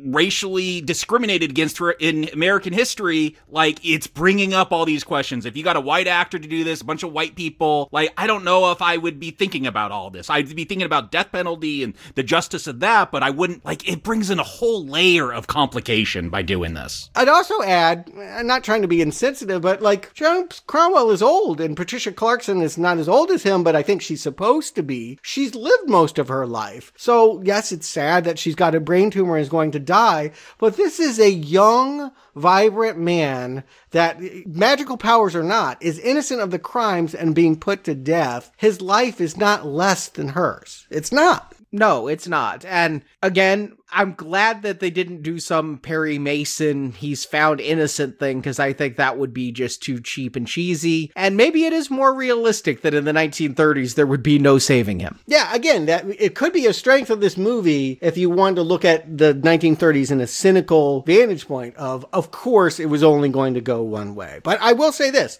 I was very, very surprised that, the point is made as Coffee is brought back to his cell, he hasn't coughed up the bugs. Every time he does one of these healing things, he usually just spits out a whole bunch of whatever, black ooze, and, restores himself. And I think we hear Brutal even, hypothesize, oh, he's trying to die before he goes to the electric chair. He's keeping all the poison inside of him. Oh, no. It's much better than that. And I love this twist when they free Percy and he becomes the pawn of Coffee. Yeah, I wish there was more interaction in this movie between Coffee and Percy. In the book, there is a little bit more. You'd want to talk about repeated lines. He is a bad man. There's another one that Coffee says a lot.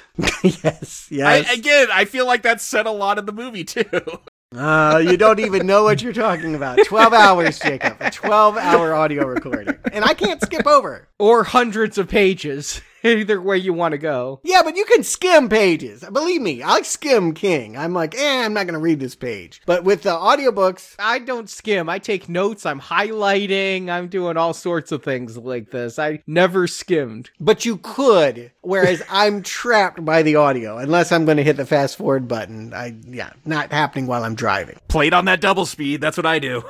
But back to my point, the fact that we never get Coffee saying Percy is a bad man, we never get a lot of interaction between them. In the book, there's at least a little to explain why Coffee would choose Percy as his agent of vengeance. I mean, he stomped on the mouse. Yeah. It's that simple. I think it's in the movie, it's in the book. He's a bully. Yeah, he's a bully. Every time we see him, he's doing something inhumane and awful, and that he killed Mr. Jingles and Coffee had to bring him back to life would be the reason why you would make him the vessel for taking all that black dust, ooze, flies, whatever it is, the evil spirits, and then just walking over to Wild Bill's cell and unloading your pistol into him. And it's ironic, too, because, again, this guy was always saying he was going to transfer to the mental hospital. Maybe he would have, or maybe he never would have, or maybe they didn't even want him. But now he is actually going to go to the mental hospital because he's insane. For the rest of his life, he's never going to snap out of this trance. Which is something funny in the book, because King talked about how Percy would go there. And you think the way King writes the prose, and because it's being told all in retrospect, the whole 6-volume story is first person, too, being told by old Paul. And so you think that he gets the job. And I even wonder sometimes if King wrote himself into a corner and then came up with a clever way out of it by making him a patient at the mental hospital. You say clever. I guess if this wasn't 3 hours, if this was just 100 minutes, all these cruel ironies would just play better because they feel kind of sophomoric to me. I was watching this with my daughter and she loved this. She's like, oh, he was going to work there and now he's a patient there. That's so cool. And I'm just kind of rolling my eyes because 3 hours, epic. You're getting into real gritty material, and then, I don't know, just this silly, cruel irony of what happens with Percy. I like it. I'm not going to say I like every flourish, but this irony I do enjoy. It's better than anything I could have imagined for Percy, that he has to, do what he says he was going to do, and at the same time, finally use his abuse in the right way. He would never hurt Wild Bill when he needed to be, and now he's going to kill him. And just want to say, this is what happened to Clancy Brown's character in Shawshank. It feels like a lot of the same notes. The prison guard becomes the prisoner. Maybe. I don't even really remember Shawshank that well. It's blotting in my mind. Hazy. So, yes, it's all kind of wrapping up here. And what you're telling me is, up to this point, Paul is mortal and has just been cleared of whatever was going wrong with it in his urine. But now, because he wants to know why, because he's going to come to Coffee and say, why did you do that? Because again, Jesus Christ, I don't think he ever sent an assassin out. This is a next level kind of deviousness. What justification do you have for doing this? And, I think that because he sees the flashback, he's made immortal. I don't know. It's a little bit thin, but whatever. Yeah, and in the book, it's clear he's not immortal, but because we do get to see Mr. Jingles die. And if Mr. Jingles can die, then Paul can die. Right. And if Paul really wanted to die, I mean, I don't think that John Coffey has prevented you from jumping out windows, being hit by cars, or overdosing on pills. He's not invincible. He's just, yeah. Right. No, yeah, definitely not. Yes, he's just extended, he's given you more life. And we see this whole thing of like flashback and that the Dederick family had actually hired Wild Bill. I guess they didn't know his reputation to paint a barn red or something like that. And just it never occurred to them that he would be the one to cut through the porch screen, unlock the door, and grab the girls. And admittedly, the girls weren't found in the arms of Wild Bill when they were found dead. They were found in the arms of a guy who can't even come up with a story to defend himself. And who's black, and that's guilt right there in 35. Yeah, even if he wasn't simpleton, even if he could very eloquently explain an alibi and all of that, no one wants to believe that story. It's just easier for everyone to convict the big black scary guy. And you talk about King and, we all float down here. And I said that with it. Like, he comes up with these phrases that maybe they sound cool, but they never really click with me. During this whole end monologue, he's like, it's their love that killed them because the sisters went along because Sam Rockwood will kill the other one if the other didn't. So, like, it was their love. And I'm like, is that the point? Like, our love kills us? I don't know. Like, what does this mean? Yeah, because he does say that happens all the time. Yes, like, it's just normal. Like, we are dying because of our love in this world. Okay. Because they loved each other. I mean, I don't know if it's clear in the movie, but it's not, Stuart. They were sleeping out in the porch instead of their beds. And because they loved each other, they stayed together. We do have one moment of dialogue. It's actually the first dialogue of the entire movie, is that I guess Wild Bill told them, if you love your sister, you know what to do. Something bad will happen if you try to run away. So I guess it's getting to that idea. Maybe he wouldn't have been able to kill both of them, but because one loved the other so much she wouldn't leave her side, they both died. So love is a bad thing? Well, I mean, in this case, it was used against them. I think that's the point. It's not a bad thing, but evil has a way of taking what we love and punishing us for having that connection. There are more examples of that in the book. One irony that I really do like is that we will find out that much later, Paul and his wife are taking a bus trip and there's an accident. She gets electrocuted. So it's almost like she goes to the electric chair and he has to watch her fry. Yeah, because at the end here, it feels like old Paul is saying this is a curse. Like, he gave me this gift of life, which is now a curse because I've seen everyone die. And again, if this was a story of Jesus, I don't know if hardcore Christians talk about being cursed by the blood of Christ and being redeemed by him. Like, it's just trying to figure out, are we just going for spooky campfire ironies here? Or is there something more that I'm just not getting? What I heard is my punishment for putting down this beautiful man is that I will have to live on and watch everything that I love also be put down.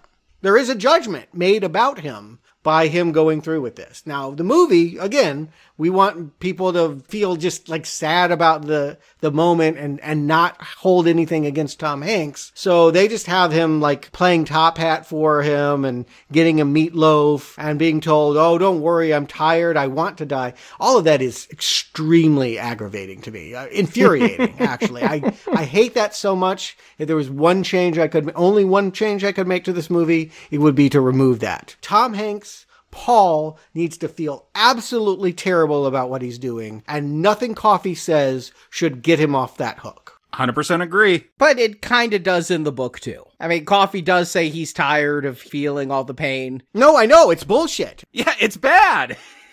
So I'm just pointing out your complaint comes from the prose, not from Darabont. Change the prose, then. Absolutely. Yes. You cannot have the condemned person say it's okay that the system condemned him. That is not acceptable. It is not acceptable, and they should feel really bad about it. And it is ironic that, okay, now you can live on. You get to watch your wife die. You get to watch all your guards die. You get to watch your son die, which we never even meet the character. Is that a deleted scene? No. I was so confused at the end when he's like, you probably haven't figured out the math about my son. And I'm like, oh, you had a son? I totally missed that. There's just one little moment when they have Barry Pepper, a supporting player from Saving Private Ryan, is here as one of the guards. He's the family man. And what he's told is he's not going to participate in the coffee jailbreak, bring her to Melinda, because he has a wife and young children that would be impacted if he were to get caught, whereas everyone else has grown children. And so that was the way that we were supposed to think about Tom Hanks being really too old for it when we go back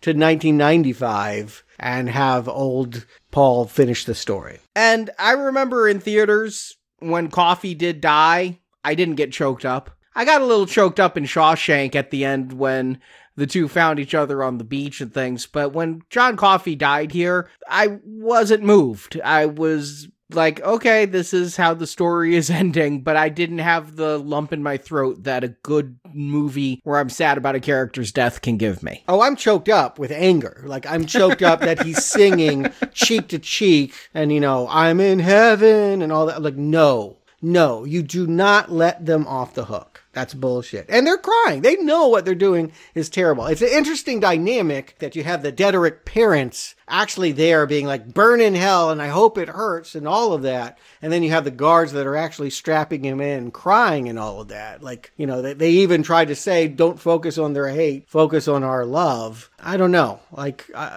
that may be true, but also they should all be crying. Like that. Again, I want the end feeling not to be that I witnessed something beautiful. E.T. came and changed some lives back in 1935, but that I failed God. That's the story of this. God tested me and I dropped the goddamn ball. That's what I see. Yeah, that's what it should be. And the only thing I got out of it is this stupid mouse in the cigar box. Don't talk bad about Mr. Jingles. I won't. I mean, he's a cute mouse, but you get what I'm saying. Like, I lost my wife, I lost my son, I lost all my friends, but I got a mouse. It's a good trained mouse. Yes, no, I understand. That should hurt. In the book, the mouse dies at this point too, which is... I know! That was weird. But again, like, they also had this cruel character that, like, you thought he was going to kill it, and I don't know, but the book went on too long. A Stephen King book? Yeah. No! Especially one published as 6 separate books? No way. I don't think you want the last image to be the mouse dropping dead. I think it's right just to leave him breathing in the box. Yeah. Voiceover saying that, it will come for us eventually. He looks bad. I mean, we'll say it's not the Mr. Jingles of 1935. He's not pushing that spool around too fast anymore. You can see that age is wearing them down. It's not immortality, but that they are still here in a symbolic Mouseville, as it were, in 1995. Again, a sad ending, but not as dark as I would have hoped. You're always wanting it darker, but sometimes you want to go light. Sometimes an audience pleaser is the way to go. Sometimes schmaltz sells. I mean, you're talking like a producer. I'm talking like an artist. Like, that's the difference. Yeah, you're right. If I had some stock in this, make them all like cheering and make it an hour shorter too, so we could sell more tickets. Yes. So, Jacob Stewart, are you going to push that little spool towards green or red for the Green Mile? Jacob. This is one where I had to focus more on the technical aspects because I have real problems. Not with the story that they set up, but with the way they all close it out. And I just, again, I don't know what this movie is saying. Is this about racial politics and people being condemned to murder that didn't commit the crime because of the color of their skin? Yeah, that's in here, but I don't know if that's what it's about. It's interesting. I was taking some notes, Arnie, when you were talking about the book. You said no good through line, no good climax. And I thought you were talking about the movie because those are the notes I had about this. Like, who's the main character? What is this movie about? What is the actual plot? Why is this about helping some white woman I've never met at the very end?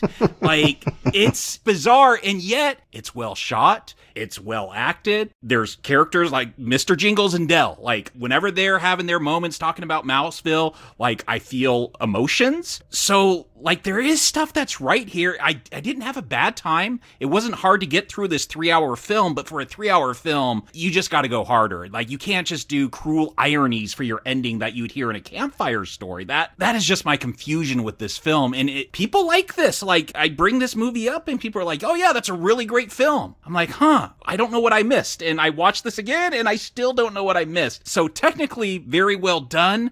I just don't have any passion for it. And I have a lot of issues with the story. Like, it's not that far off. It came out over 50 years later, but it's not that different than Song of the South when it's treating racial politics in America, which is kind of shocking. And maybe, like you said, Stuart, they're trying to comment on that. I just never got that vibe. So, yes, technically, good film, but it's just one. Maybe it goes over my head or something. I just don't get it. I'm not going to walk down that green arrow mile. I got to go with a weak not recommend because I just don't know what this film is about at the end of the day and what I'm supposed to go home and think about this thing. Stuart. I agree with you, Jacob, and I'm actually going to cite that as a plus. It's the reason why I'm going to say probably the most controversial thing I'm going to say on this podcast. The reason why I like Green Mile better than Shawshank Redemption is because Shawshank Redemption is such a reductive, finding hope in hell kind of platitude that's just, it irritates me in so many ways. Whereas this one is mysterious. I can't be sure how to feel about it, which creates a whole different sort of vibe than the sentimentality of Shawshank. So although they have some very superficial similarities, this one is more compelling for that reason, because I have to dig in deeper and really check in with myself about how I'm processing what should be a really simple story about a magic man that makes people's lives better and then goes away. E.T. I mean, this is an E.T. story, and yet, because of the racial politics, because of all the subplots that they put in there, it's just so much more complicated. And I guess what I admire about the movie is that you can read it as the failings of Tom Hanks. That even though it is asking us for, to feel bad for him, that for somehow it's harder for him to live on and walk people to their death than the actual noble person that he condemned to the electric chair, is some kind of irony. And I'm still mulling it over 5 days after watching the film. So that's some kind of accomplishment. And as you say, this is a well-made film. Its length, 3 hours though it may be, I didn't mind the time. I would have used it differently, I can say that. But that has more to do with how I feel about Frank Darabont as a director than really spending time in this prison. In the end, I guess I'm just feeling generous because I'm usually hating on Stephen King works, because I find it kind of interesting and compelling and weird and irritating. I'm going to say this one is worth a look. This one will leave you shaken. And because of that, for me, it's a mild green arrow. You both went the opposite way I expected you to go based on this podcast, I'll just say. It's so weird we could say the same thing and have different opinions at the end. Yeah, I like that, though. Yeah, we largely saw the same movie, but because I was irritated by it, and because I was engaged with it, that's truly it, is I found Shawshank so boring and pandering, and this one I really had to wrestle with the whole time, and that just made it more, stimulating to experience. Well, I think I saw the same movie as both of you did. I see a well-made movie that is well acted. The cast is great top to bottom on this. While I'm a Sam Rockwell fan, and so when I cast him in my head as Percy while reading the book, I just hold on to that. The guy doing Percy was good. Sam Rockwell was good without being too scene-stealing. So a well-made movie, well-acted. Meandering, though. I still have trouble figuring out the through line and the character arcs. A story is supposed to be transformative for your characters, and I don't know that I see Paul transformed. I don't know that I see John Coffey transformed. I think at the end of the story, they're still good people. It is overly sentimental and schmaltzy. That is a problem from King's work that Darabont loves about Stephen King. Based upon the 3 initial works he did, maybe not The Mist, but if you look at Shawshank and this and Woman in the Room, I mean, that's something that just comes with these Darabont King adaptations. But yet, I think the heart of this is real. There is something here people can grasp onto, be it sick loved ones or, I don't know, you have a magical friend who was put in an electric chair wrongly. There's something relatable here. Very relatable. It's something for everyone. There's nothing relatable about coffee, other than the drink. But the movie is too long. It needed to be trimmed down. I think we had a few ways here that it could have been done. You could have gotten this down to at least 2.5 tighter hours. But it's a pretty good movie, especially if you like this type of stuff that I'm not normally drawn to. Schmaltz is not my genre. I found myself taking the devil's advocate position of defending Schmaltz on this podcast. Yeah, you gave me hell for why can't you celebrate this? I don't, but you should.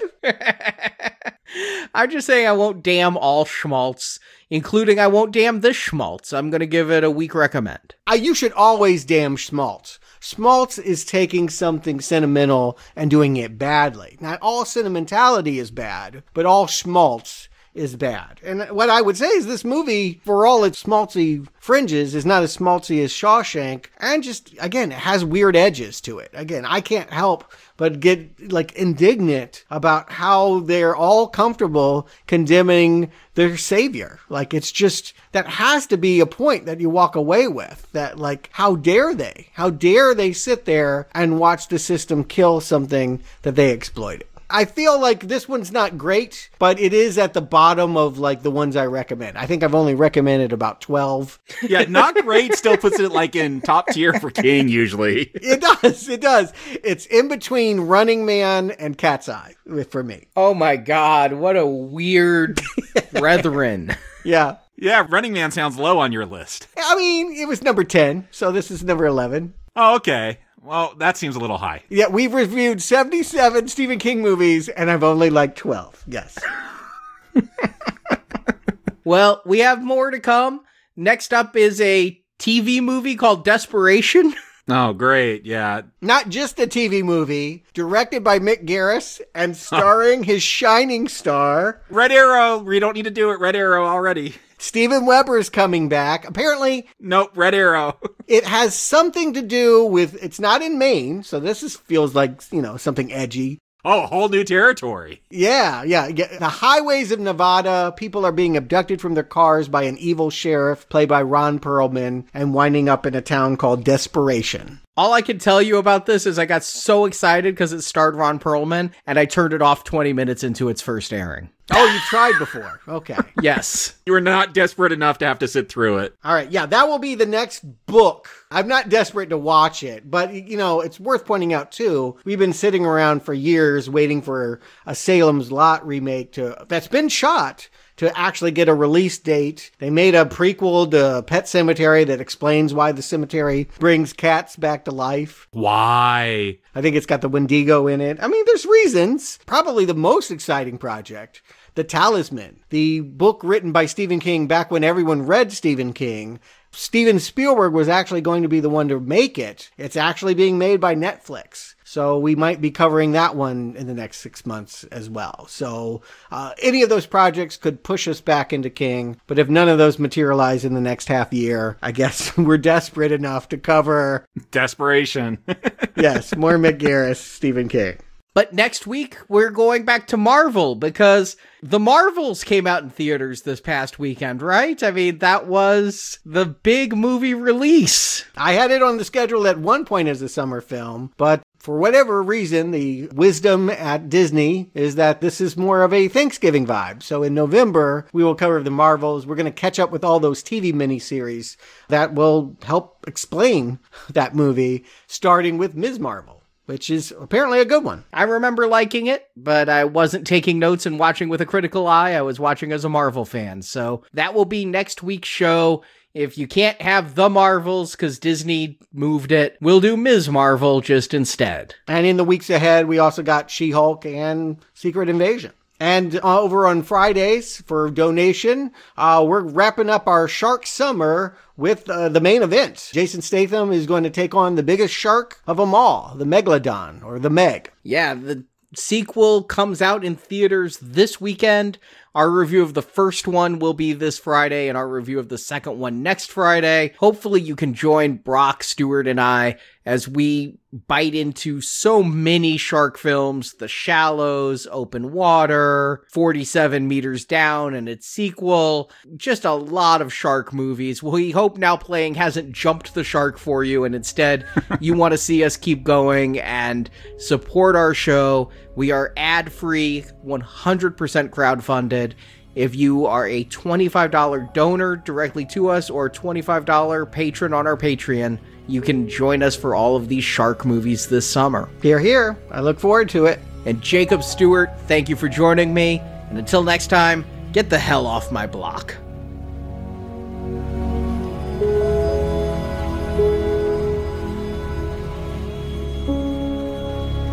I couldn't help it, boss. I tried to take it back, but it was too late. Thank you for listening to this episode of Now Playing. We hope you've enjoyed the show. How in the name of Christ can you call that a success?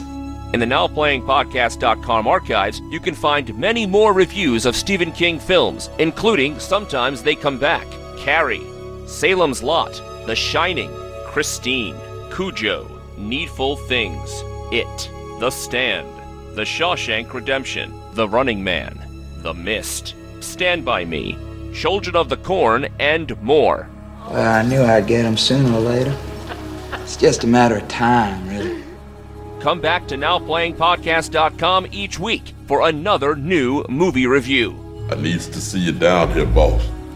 In our archives are also reviews of film series such as The Avengers, Star Trek, A Nightmare on Elm Street, Friday the 13th, Scream, Transformers, and RoboCop. Find hundreds of movie review podcasts at NowPlayingPodcast.com. What's your missus, please? Several times. Support from listeners like you help keep Now Playing operating. You get that one for free. I guess I'm going to have to pay you out for the rest, huh?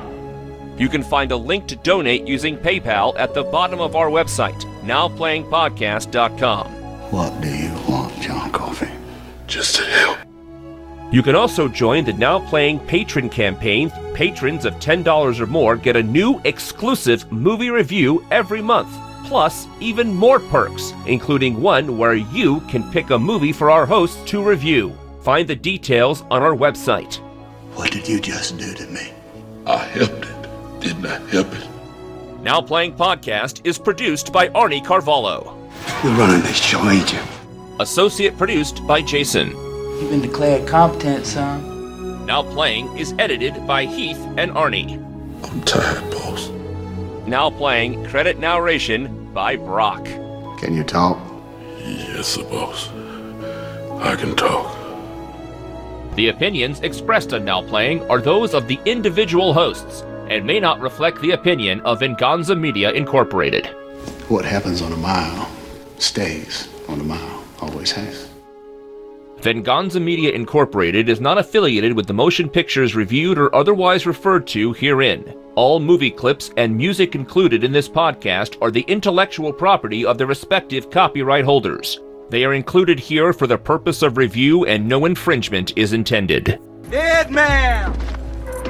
Dead man walking! Now Playing Podcast is an exclusive trademark of Venganza Media Incorporated and may not be used without the expressed written permission of Venganza Media Incorporated. I'll chew that food when I have to. Now Playing is a Venganza Media production, copyright 2023, and no part of this show may be reproduced, repurposed, or redistributed without the written permission of Venganza Media Incorporated. I dreamed of you. I dreamed you were wandering in the dark, and so was I.